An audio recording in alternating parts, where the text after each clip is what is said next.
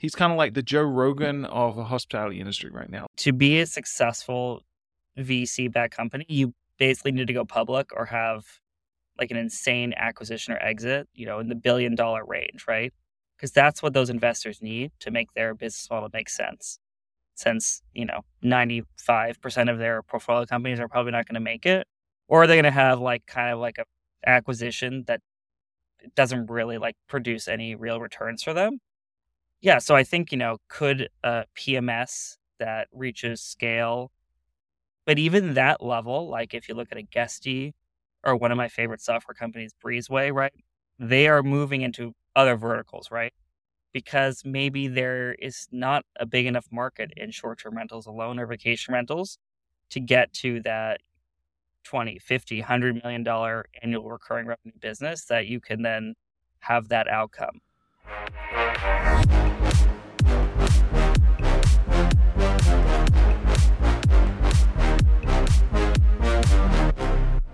What's up, Slick Talkers? I want to do dynamic duo sponsorship placements for our partners, and the best dynamic duos I could put together for you are our first one of Hostfully and Minute. Now, you probably heard our Minute with Minute segment with Nathan Smith over at Minute. If I could say Minute 1,000 times, then I will. But basically, if you are using Hostfully's property management platform, then you can go to their integration marketplace and turn on your integration with Minute. So that way, everything is operating seamlessly in your hub to run your business without any issues and headaches. It just is so nice to have proper integration partners together. And I couldn't be more thankful for these two partnering with us on the podcast. So make sure you check out the show notes because we have special offers just for you from both companies, Hostfully and Minute, because you're a listener of the podcast and they love taking care of our listeners. So check out the links in the show notes. And of course, like always, thank you for tuning into the podcast. All right, everybody. This is a special recording because I finally locked in the one and only Arthur Colker, who's the founder and CEO of StayFi on the podcast once again after 3 years of not being able to have you on the pod. So, Arthur, welcome back. Thanks for having me, Will. So much has happened since we last spoke. I'm excited to discuss. I know a lot happens in 3 years, especially in our industry, and the acceleration of COVID and what's all happened since. So for all the maybe new listeners of Slick Talk or old listeners who haven't heard your first episode in a while, let's do a high level overview. Cover us a little bit of StayFi, what you do, and how you got into the industry. Yeah, so StayFi is a pretty simple product. We took technology you're accustomed to at a coffee shop or a hotel, which is branded Wi-Fi, where we capture guest information, and we brought that to the short-term rental industry. So with StayFi, property managers or vacation rental operators can collect data from every single person staying in their listing, the booker, the 10 other friends and family that are there. And then within StayFi, we have a bunch of marketing tools so that you can reach out to these guests and have them book your places directly. And so the whole point of StayFi is to introduce your brand to everyone and get them to come back and stay with you again and again. And over time, reduce your dependence on third-party channels like Airbnb and Vrbo. I love it. And you're so articulate on making that a high level short version, unlike some people who It's can not the ramble first on. time I've done this, so. You've been on a lot of podcasts, and that's the beauty and joy. I think, like, especially doing a little bit of more research outside, like obviously you and I are friends and we hang out at conferences and stuff, but being able to hear what you talk about on other shows is really great because now I can pull some information from other sources that you've been on. And so I know with this whole idea, right? Like I came from the hotel world and the Wi-Fi, the branded Wi-Fi it was a given. Like every hotel I've ever worked at has always had it. It's been a thing. It's like something like, it's like breathing. It's normal. Everyone gets it. It's usual. It's common. With short-term rentals, vacation rentals, it seems to be like this awakening, right? Where people are like, what? I can have branded Wi-Fi like a hotel or a coffee shop, like you mentioned. And I'm curious to see, like, why hasn't there been other people that like realize this? Why is this not a common thing in our space? Well, I'd say the use case between hotels and vacation rentals is very different. Hotels, they want to verify you're a guest. They sometimes upcharge for faster internet, right? And I think the biggest difference is when you stay at a hotel, you know what brand hotel you're in. And the hotel usually has a higher percentage of guest information because most people book hotels for 1 or 2 people. And so you probably have at least the booker's email, right? Vacation rentals are weird in the sense that people think they're staying at an Airbnb, which is definitely the most common thing that we hear. Like, I booked an Airbnb. Airbnb doesn't really operate any properties. I think they tried to at one point, like tested out They property did. management and exited that space because it doesn't scale like their other business does, obviously. Yeah. So it's very strange. It would be as if you booked a hotel and you said you stayed at a booking.com. Like, it doesn't make any sense, right? Especially now we have property managers that have, very specific home types experiences that are offering not just kind of generic listings that may have been more common back in the day. So for us, it's all about highlighting the brand of the different partners we work with, putting that at the front and center so we can educate guests about all the wonderful operators we work with and educate that Airbnb is a booking platform, but it's not who controls your experience, which is the most important thing about whether you're going to have a great stay or not.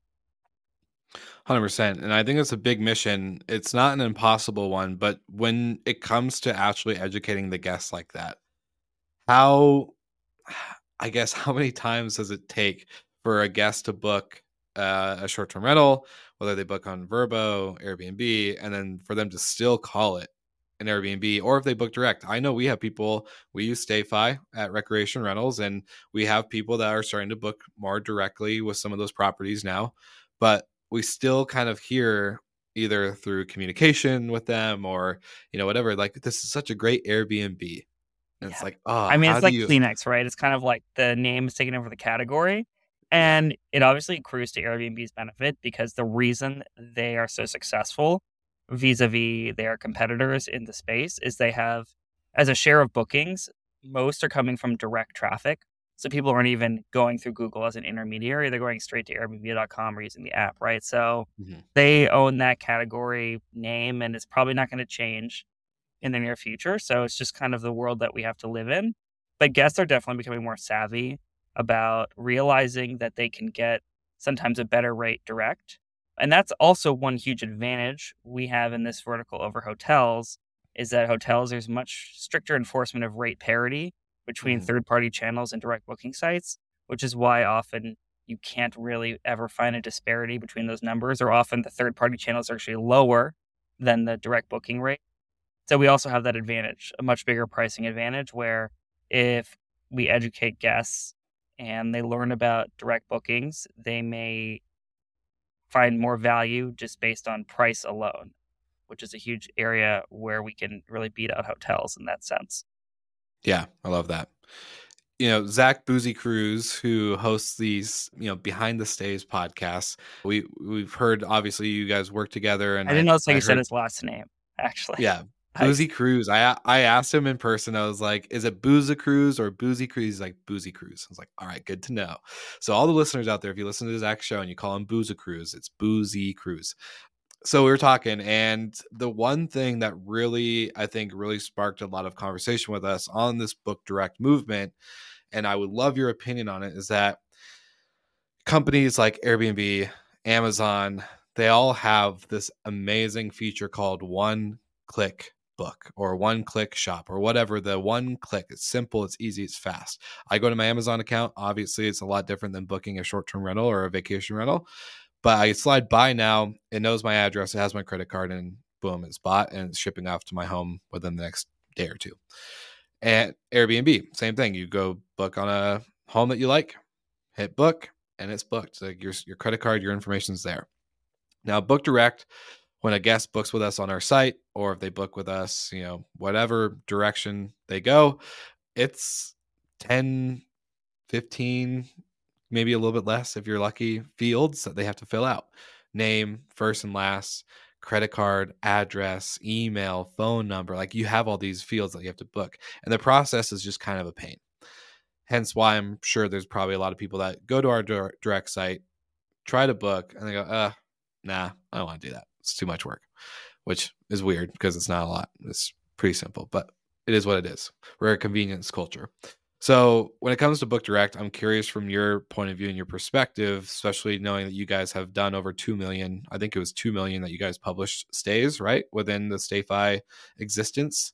We've collected almost 2.5 million pieces of information from guests or emails, unique Okay. email. So So we've that's a had lot of data. 2.5 million people interact with StayFi in a short-term rental. So Well, it's a lot of data to go into, and especially if it's, who knows where they booked from. But I guess my question to you, and I'm trying to kind of position is, the book direct side is more complicated. It's maybe the booking widgets got a horrible UI UX. Like, what do you think it's really going to take for people to really be like, yeah, book direct is like it becomes an Airbnb, quote unquote, or the Kleenex, where people are comfortable actually making it really simple. Like, all the money that's come into this industry, you would think that our book direct sites would be easier to use, right?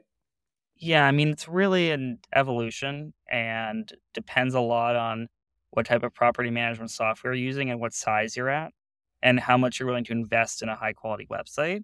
Because there are great agencies out there like IC&D, Boostly, Realtech, who can make the booking experience better than the native white labeled website that most Yeah. property management software include. So I'd say, you know, having a booking process with less friction can yield higher conversion rates, right? And it should be something Mhm. that we're shooting for. I also think this is like typically more considered purchase, especially when you get into the higher end segment than a something you buy on Amazon, right? And a lot of people have a lot of questions.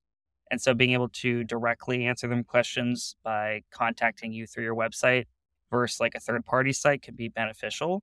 You also may have a contract or you may upsell travel insurance, right? So there's actually a lot of some additional advantages of having someone come through direct that can actually yield more revenue or you dictate the terms of cancellation and all that stuff, right? So Mhm. having a great experience for booking can also yield upsell opportunities that don't exist through an OTA, right?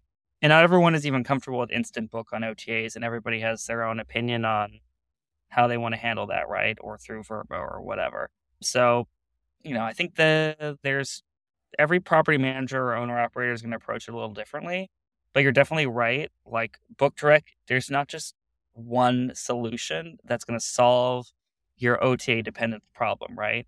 It's you need to consider what your brand is going to be, your collection and remarketing strategy. Then how are you going to build a website that people can convert on and that people trust and has reviews, right? So there's a lot of components to assembling all the things you need to really take off and accelerate, what percentage of bookings you get direct. But there's definitely all the resources out there.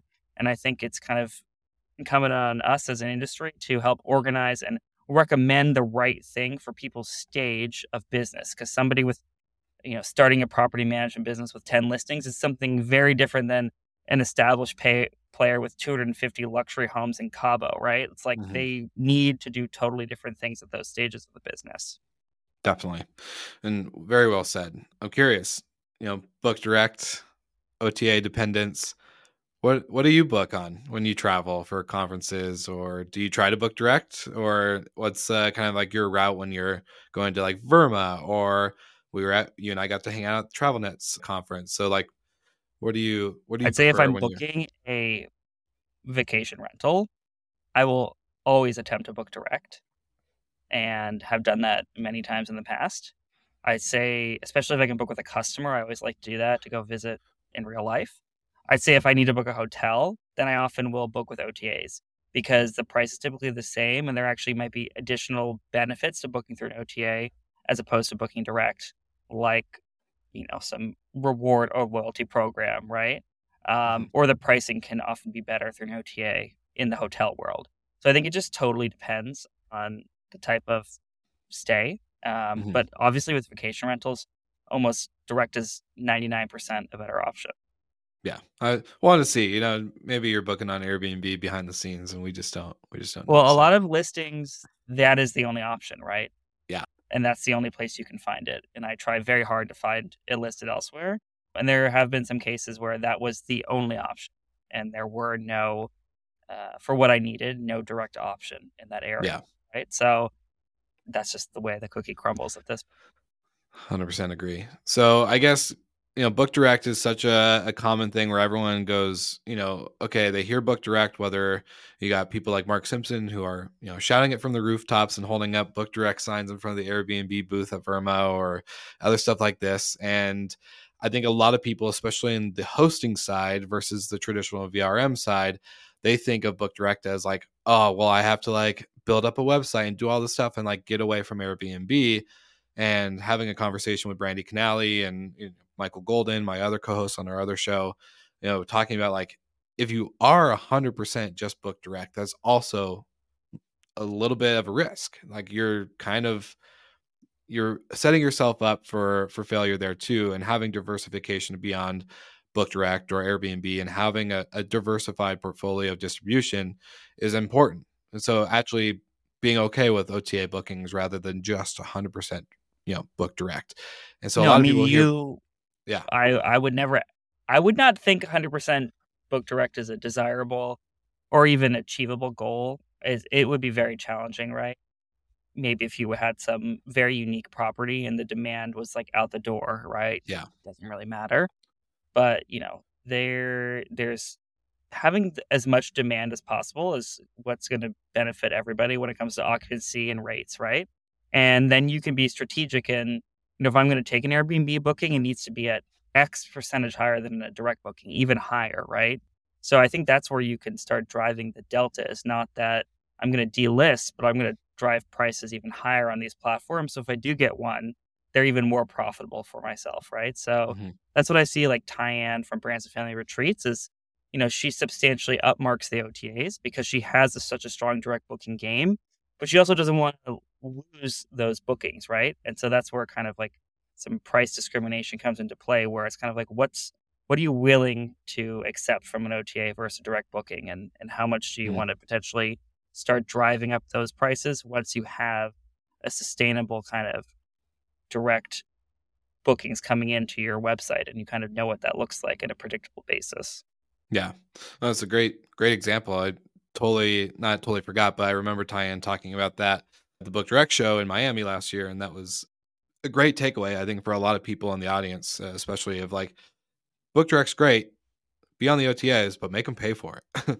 And Yeah. then if they come to you, then great, they get a discount and they probably get a better experience. I love that. So now, Arthur, going into your guys' story with StayFi, your business model isn't just software, where a lot of people in our industry, on the vendor side at least, are a SaaS or just a pure software product. You actually have hardware involved. And I know we got to talk about this at TravelNet Solutions conference. And I'm very curious within your guys' story, as you scale, like you guys have done some fundraising, you've gotten a lot more team members, right? Like I remember it was just you and me at conferences, and it would just be you at the booth. I would see you packing stuff, and you'd be talking to customers or potential clients, and like you've grown a lot. It's been really cool to see the story. And so I guess walk us through this journey as you guys have grown and scaled. Like, what's it been like for you guys as you've gotten a little bit more, I guess, depth into your guys' business and beyond just what was 3 years ago? Yeah, I mean, I definitely started StayFi as like a side project to my regular job, right? And I think it's just, there's not one right way to start or build a business, and there's not, you know, not one formula that's going to work for everybody. But at least for me, like my approach was to bootstrap a very minimal product. Like what was the least amount of things I could build to start selling? And that's kind of the position I started StayFi from. I worked for a lot of businesses in the past that were backed by venture capital firms, and that just wasn't the model for a business that I wanted to build.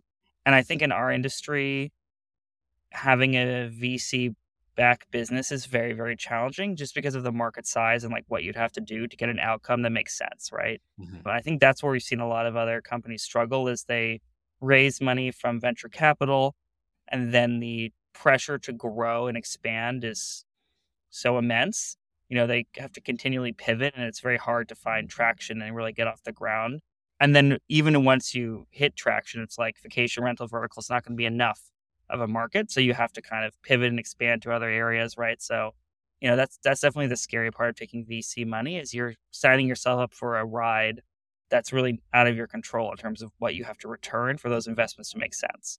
So that just was not the path that I wanted to go down. So for me, it was really about like, how do I build a product that I can sell, start generating revenue? And then when I did need some outside capital, I actually did some what's called crowdfunding. But the objective was really, how do I raise money from mostly our customer base? And that Yeah. way, kind of my investors and my customers are completely aligned in what they would like, since they're pretty much overlapping circles. So that was just, the approach that I took, which just means that we can really focus on what's going to benefit them, both as investors and customers. And we're not beholden to a more like a VC firm or another outside investor that's looking for something different. That it's going to be a lot harder for us to produce for them. Yeah. So like the WeWork model where it was like scale at all costs, pay triple times the rent or the leasing agreement, right? And just scale, scale, scale and burn through the venture. Or even Uber is another great Yeah, I example. mean, They what a VC fund is going to do, like if you raise a seed round from a traditional VC fund, it's all about getting to a Series A, and then it's all about raising more money at higher valuations, and yeah. then it's going to be quickly like your product offering. Whether if it's not working, you just kind of gotta force growth at an unprofitable number, or we got to keep pivoting and expand to other verticals or push the organization to a breaking point where it kind of falls apart at a certain point, which Mhm. if you can see, there's been a lot of spectacular collapses. I would say most of the time though, there's a lot of like PR around a VC raise, like so-and-so raised a $1.5 million seed round, but there's no PR when they shut down or pivot, right? So, it's kind of like a shiny object, but, no one wants to tell like the story of after the fact. There Mhm. was one interesting, I forget which property management company, but there was one that raised money, I believe, in Latin America. And the founder did write a great piece about shutting it down and how kind of the investment drove them to do irrational and unprofitable things that didn't scale. And then they couldn't get somebody, and then you're dependent on raising another round, right? Yeah. And then diluting yourself as a founder even more. So it can just, you put yourself into situations that are totally outside of your control.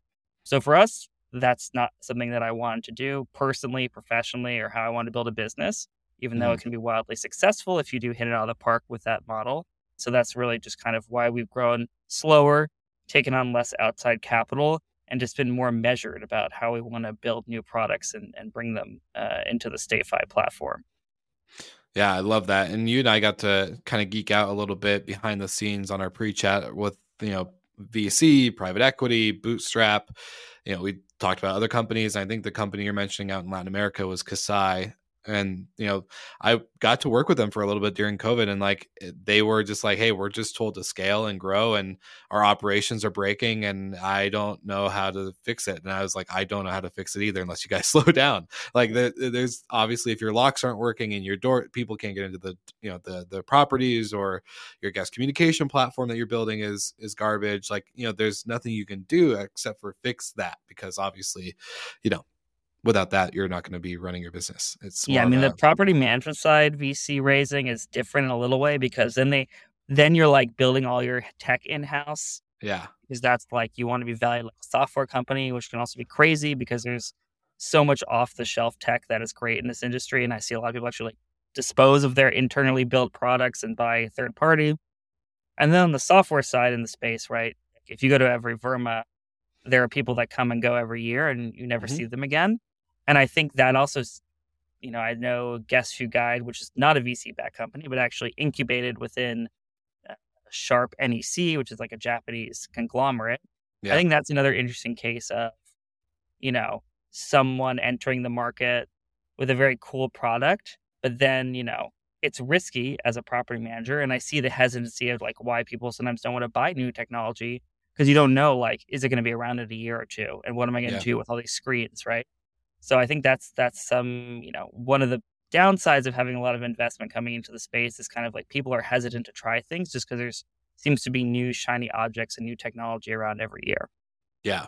I've implemented a rule into the show that I don't have anyone on as a guest unless they've actually been in operations for a year. Like, I don't care if it's an idea that you've had for a year, like, you're not operating. I need you to actually be, because I've had that in the early days of the show where people would be on, listeners would love it, they would go to it, and then the product or the business goes out in less than a year or so, and you're like, oh, all that promotion and that kind of trust and conversation around it for nothing. But what you just mentioned is really important, and I think there's two sides of it, right? Like there's the venture capital side for the software and the tech, and then there's the venture capital side for the property management side.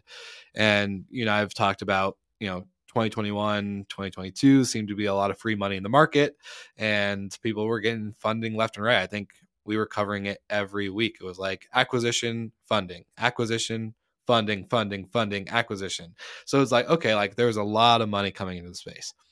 There's still money coming into the industry. I saw one today at the day of our recording, which is October 31st. Casa Living raised a Series B at 70 million. Pretty crazy chunk of change, if I'm Yes. being honest. But it slowed down. And so I guess, one of my favorite conversations with, people like Robin Cragen and then even Steve Davis out with Operto, talking about, the profitability side. And Romy is a great example, right? Like they raised money, but now they're like, hey, we actually want to just not even have to worry about raising, because at the end of the day, we just want to be profitable, and we can be profitable with good operations, providing good hospitality. And you said it perfectly, is that capital seemed to have been like the shiny object syndrome, where everyone's wanting to get press around capital, but then they actually realized it was distracting away from the actual real core of their business. So I guess overall, is there ever a sustainable venture model of capital in our industry? Or do you think bootstrapped or private equity and angel investing is maybe the preferable route that actually leads to sustainability as a business?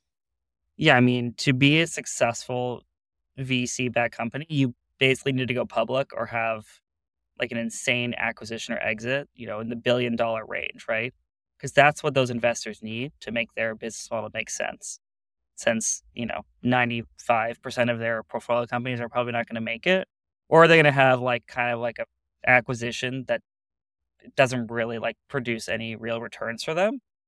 Yeah, so I think, could a PMS that reaches scale, but even that level, like if you look at a Guesty or one of my favorite software companies, Breezeway, right?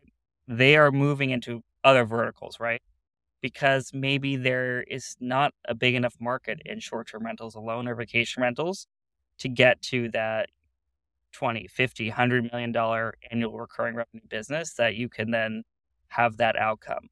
And so that's what you have to really think about when you sign up for VC money is, am I going to build an over $1 billion business that's going to have that outcome? And if not, you're probably going to get diluted as a founder so much along the way and then sell that, it's like the people that started Venmo. Like it's a public company, it's owned by a public company, and we all know the brand, but as founders, they earn, they didn't really make any money out of that venture, very little. So I think, from a founder perspective, you have to kind of assess, like, is that realistic? And I don't have the ego or like insane view of myself to think that I could build a business like that, which I think is some self-awareness you probably need as a founder. But then also, like, is my idea, is there enough there, and can it grow with a bunch of other services to get there? And I think we see even these companies that are super successful that have raised venture money, they're having to go to hotels or long-term rentals or whatever it is, right? To reach that outcome, which I think is achievable for them and is fantastic, right? So I don't think it's a bad thing. I just think you got to know what you're getting yourself into and like what's expected from you. And then, there's a bunch of alternative models, and, you see companies like Hostaway or Track that have great PE exits and have built up what is probably a very profitable SaaS business with not a lot of investment. And that's what's really going to kill those type of deals, is if you have a bunch of investment and you don't own that much and it's owned by a bunch of VC firms, right? So if you want to have that type of outcome, then, a bootstrap, lightly funded model is the way to go, which is kind of what our approach has always been. And in that case, there are so many vehicles now to raise money that are not VC. So for us, for like where we raised most of our money, we used AngelList, and there's something called a roll-up vehicle where you can just get a bunch of individuals who are accredited investors, which in our case is mostly customers, to, invest anywhere between $1 or like $50,000, and it gets rolled up into one line item on your cap table using this thing called a safe. So I would say for founders looking to build a business in this space or any other hospitality space, you know, look in, especially if you have some traction or revenue, really explore other options for raising capital that can get you the money you need to achieve your short and midterm objectives. And don't only think that the only model is the VC model, because it's definitely not at this point, and there's more options than ever, given some of this called Reg C. Usually new rules around like crowdfunding, whether it's a WeFunder, Republic, using a roll-up vehicle that make it a lot more possible to raise money from smaller checks from many people and not make your cap table too convoluted or complex. All right. So you're trying to grow your portfolio and your property management business, but sometimes owners don't have the best peace of mind when it comes to giving up the keys to their home to an unknown brand or company. And of course, let's be honest, sometimes we hear the horror stories of guests and the bad guests that stay in vacation rentals and throw parties. Well, Safely has you covered because not only do they screen your guests that are staying, but they also ensure that you are covered from all things such as ill intent, stupidity, aka vacation brain, and other things like pet damage and theft. While doing that, you are able to partner with Vintory and grow your portfolio with their marketing platform that helps ensure that you are attracting the right owners to your rental program and growing your business in the destination that you are in. Or if you're in multiple destinations, that works too. So get the links in the show notes because both companies have special offers. If you don't use a link, but you end up talking to them, guess what? Just tell them that Will Slicker sent you from Slick Talk, the hospitality podcast, and they'll get you covered. And you can also let them know that maybe you've heard of them on our platform, hospitality.fm. So, of course, like always, make sure you grab the links in the show notes. And thank you guys so much for tuning in to another episode of Slick Talk, the hospitality podcast. Now, back to the episode. Man, there's a lot to unpack from that, and it's good though, because like the venture capital, I think in the startup community in general, and not just in our industry, but any startup, anyone that has an idea immediately thinks I need to go to Silicon Valley and I need to get Google to write a $250,000 check, and I need to get X, Y, and Z Ventures to write another check and to raise all this money pre-product, pre-traction, pre-anything.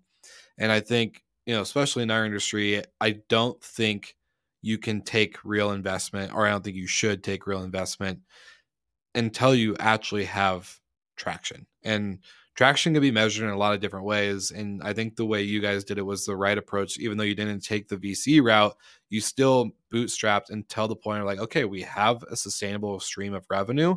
We have customers who love the product. As they're growing with us, or they're implementing us into their growth. And that's sustainable. That's okay. I feel comfortable where I can go raise money. Now, with other companies, who do I want to raise with and for what objective, right? So these are all the questions people need to ask themselves. And I think that, there's not one size fits all, right? Yeah. So it just really depends what you want to build, because some stuff is going to take a lot more capital to invest, and you may need to raise $2 million because what you have an idea you validate, but to build the technology at the level and scale you want, you may need that. But you shouldn't raise really more than you need at any point, is kind of what I would urge people to do, because you don't want none of these firms, especially VCs, they don't want their money just like sitting around not deployed, right? So you got to kind of know what you want to use it for and why, and have a really good business case around how it's going to work out in the next 6 months or a year or 2 years or whatever your time frame is. Yeah. And so you've had experience working for companies that were VC backed. So for a lot of people in our industry, they're probably coming either from the traditional hotel side like I did, or they're actually, hey, I was a reservationist and then I fell in love with short-term rentals and I want to create my own management company, or X, Y, and Z. I stumbled into vacation rentals by blank, right? Like that's the common phrase. And so you have experience actually seeing the VC side pre-industry.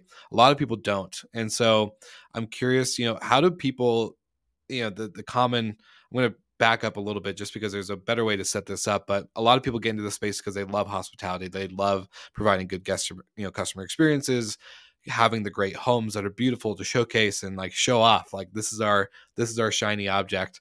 And now they have to deal with tech, revenue management, operation headaches like maintenance and housekeeping and all the craziness happening in our industry with new tech coming in, going out, X, Y, and Z. And then they also have to worry about funding and like maybe creating a board or raising cash in some certain, state. There's a lot to manage outside of the one sliver of guest experience hospitality.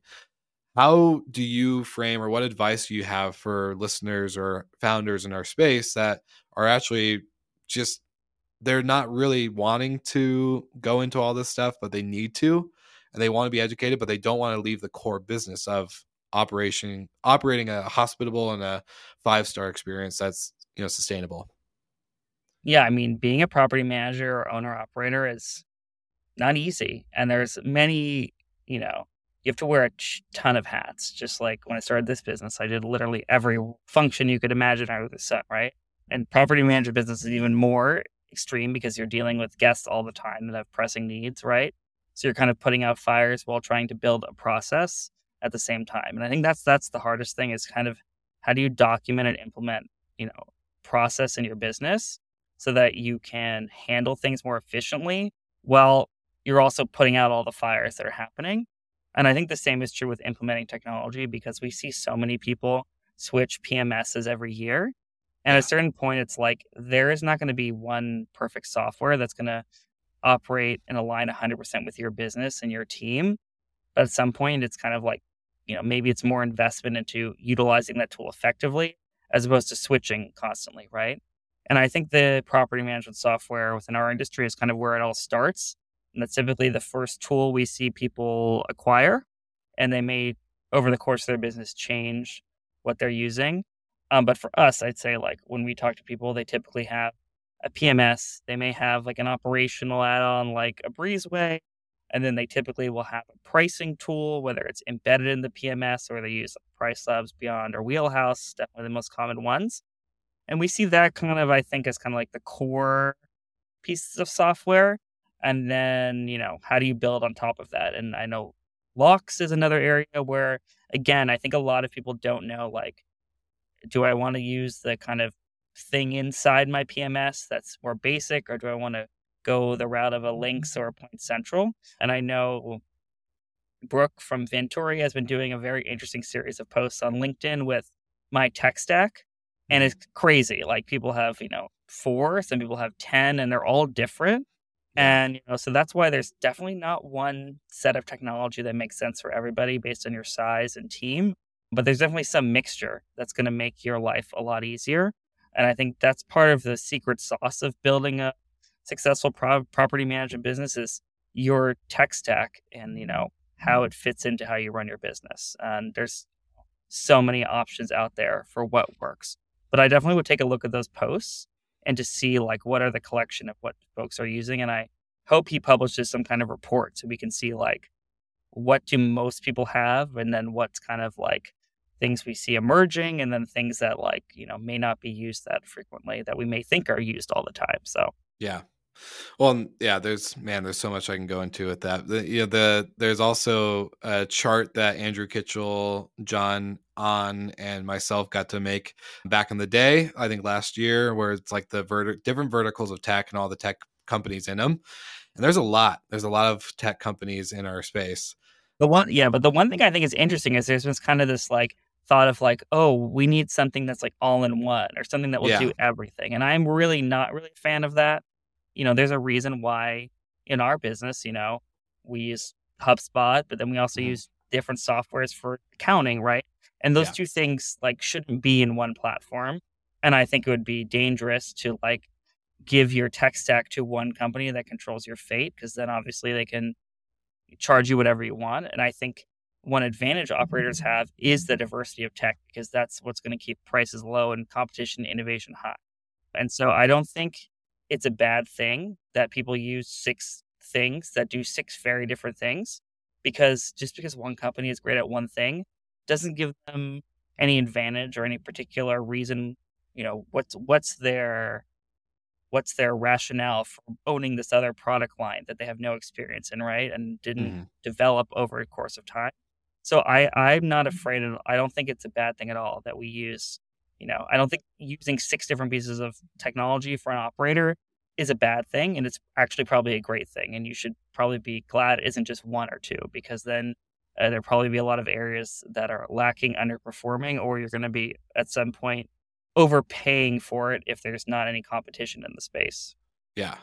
No, I agree with a lot of that. The one thing I will kind of maybe push on is that I think it is bad for operators that use too much tech, and the common phrase of 20 bucking themselves to death, where they're using a lot of the same pieces that have some of the core functionality, right? Like you Well, don't need to that's where have. that's where we do see weird things where people are like, "Oh, I use X, but then I use Y, which does 80% of Yeah. X, and I like their one thing." Or like, Yes. I Exactly. use there's definitely some, like, things where there's 2 softwares used that, like, have a high level of overlap, and there's, like, one deficiency.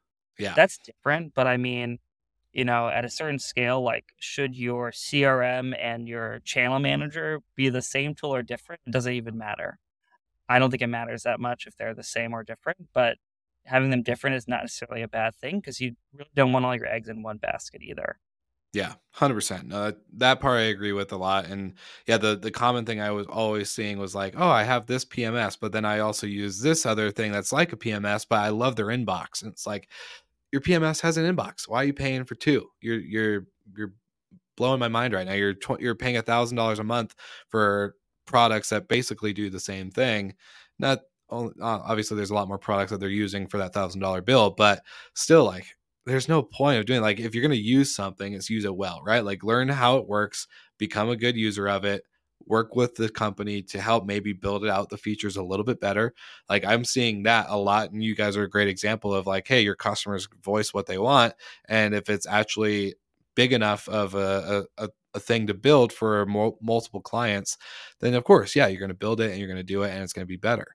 But I think a lot of people just like try to grab all these things and they have $1,000 or more in tech stacks that they don't need, especially at their size. If they, 15, 20, maybe up to 150 units, they don't need to have two PMSs because they like one inbox better than the other and they use one for 90% of the work.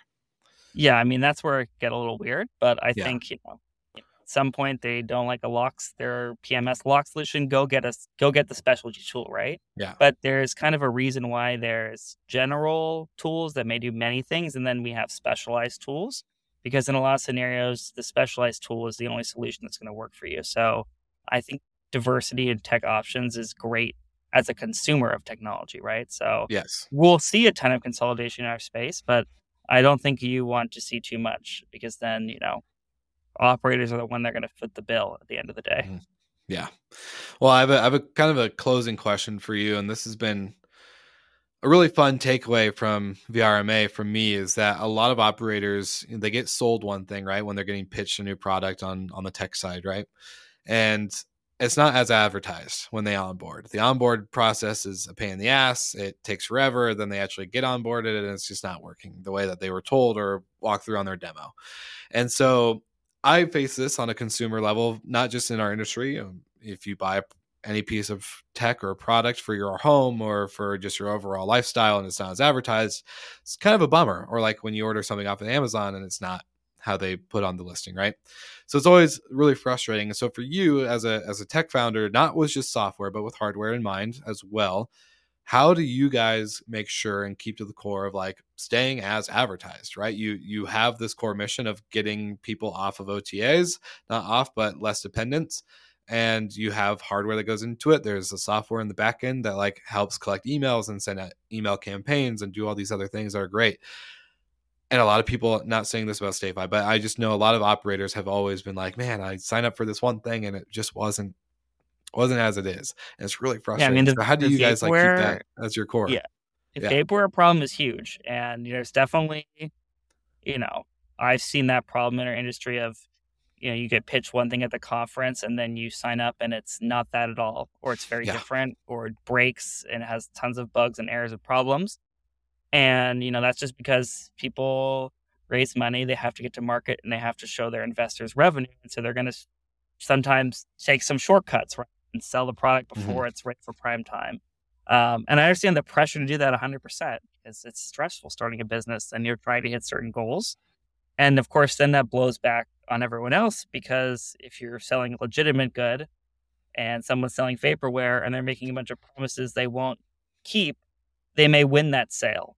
And then that person may come back to you 6 months later and be, hey, I'm sorry we didn't pick you. And I said, well, you know, we try not to be too negative in that selection process, but it's kind Yeah. of like, this is what I said what would happen or whatever, right? So that's a problem in any industry with a lot of emerging technology.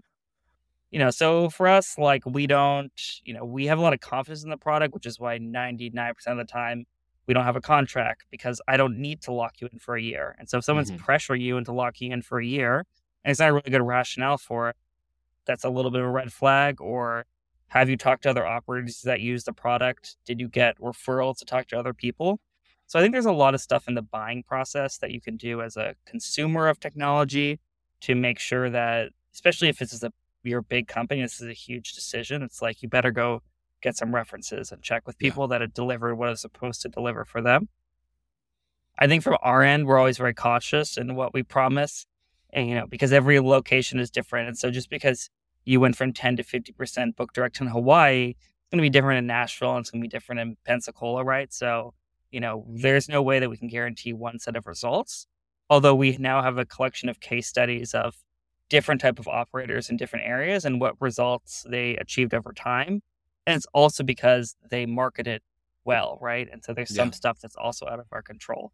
So, for me, what I'm really focused on for the next, 6 months is improving our live support, because every home we sell StayFi into, like 90% of it is the same, but then 10% are like, we're just encountering a lot of edge cases around different Wi-Fi setups, different home setups, people that want to do different things with email or text marketing that we don't offer today.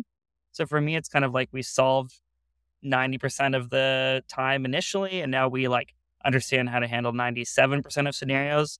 But there's always going to be new edge cases, and it really sucks when you're the edge case.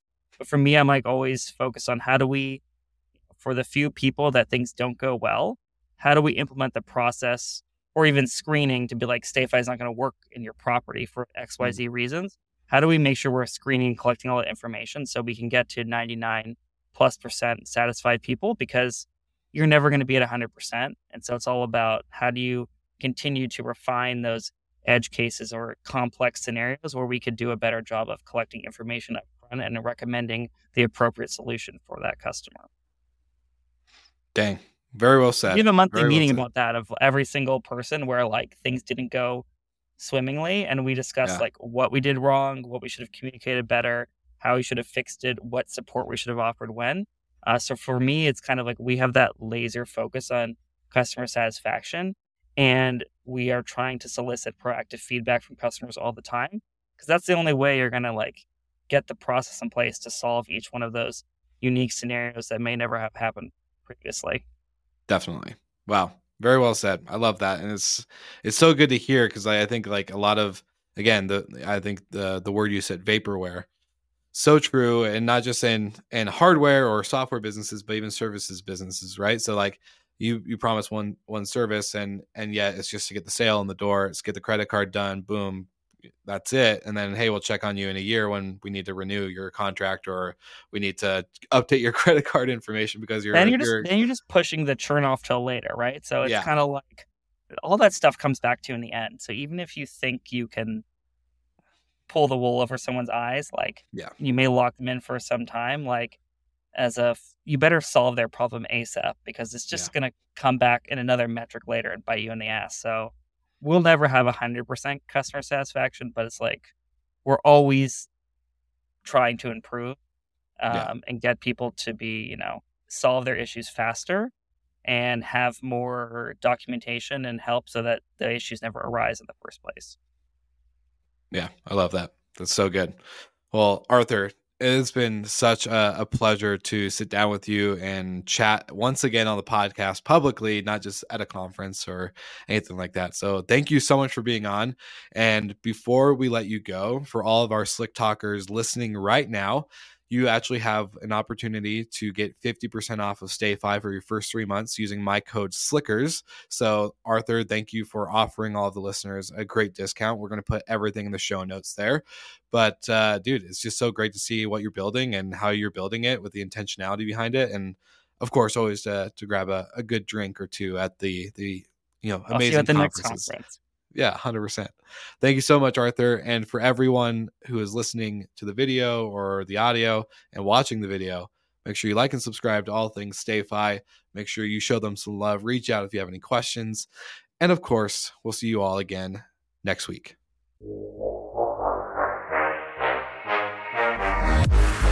Thank you so much for listening, and thank you to our show partners for making Slick Talk, the hospitality podcast, possible. We hope you enjoyed the show, and we would love to connect with you outside of the podcast. So you can follow us on all of our social media channels for daily hospitality content, or find us on slicktalkthepodcast.com. And don't forget to rate, review, and subscribe so you never miss an episode. I'm your host, Will Slickers, and we will see you guys all again next week.